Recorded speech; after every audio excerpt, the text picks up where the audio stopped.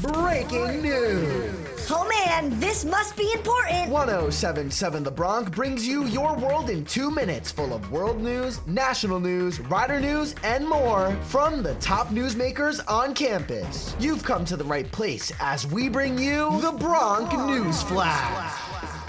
This is your Bronc News Flash, your world in 2 minutes. I'm Alexander Junge from Rider University. Russia has launched a new wave of missile strikes across Ukraine, forcing citizens underground for shelter. 3 U.S. defense officials reported Lloyd Austin is poised to approve a sophisticated air defense system for Ukraine as soon as this week. The missile strikes on Thursday were some of the biggest attacks in months that Russia has committed on Ukraine. Russia on Thursday released a video of an intercontinental ballistic missile being loaded into a launcher and its long-range nuclear-capable bomber. Russia's foreign ministry said now if the U.S. provides Ukraine with the Patriot air defense missile system, it could be a provocative move, and it could entail possible consequences.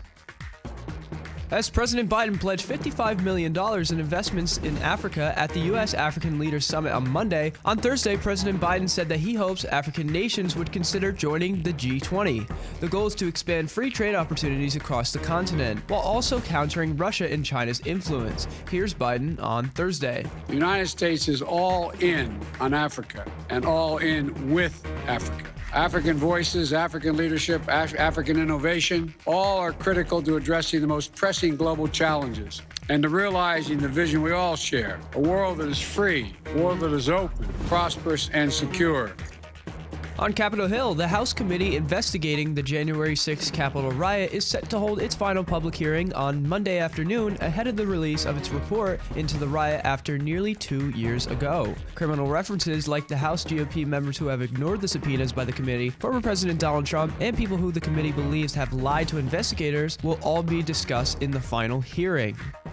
And that is your Bronc News Flash, your world in 2 minutes. I'm Alexander Junge. This has been the Bronc News Flash on 1077 The Bronc. Oh man, that was pretty important stuff. Missed your world in 2 minutes? You can listen to past episodes at 1077thebronc.com/Bronc News Flash on your favorite podcasting platforms. We'll see you next time as we get back to the biggest hits and best variety only on 1077 The Bronc. Sweet.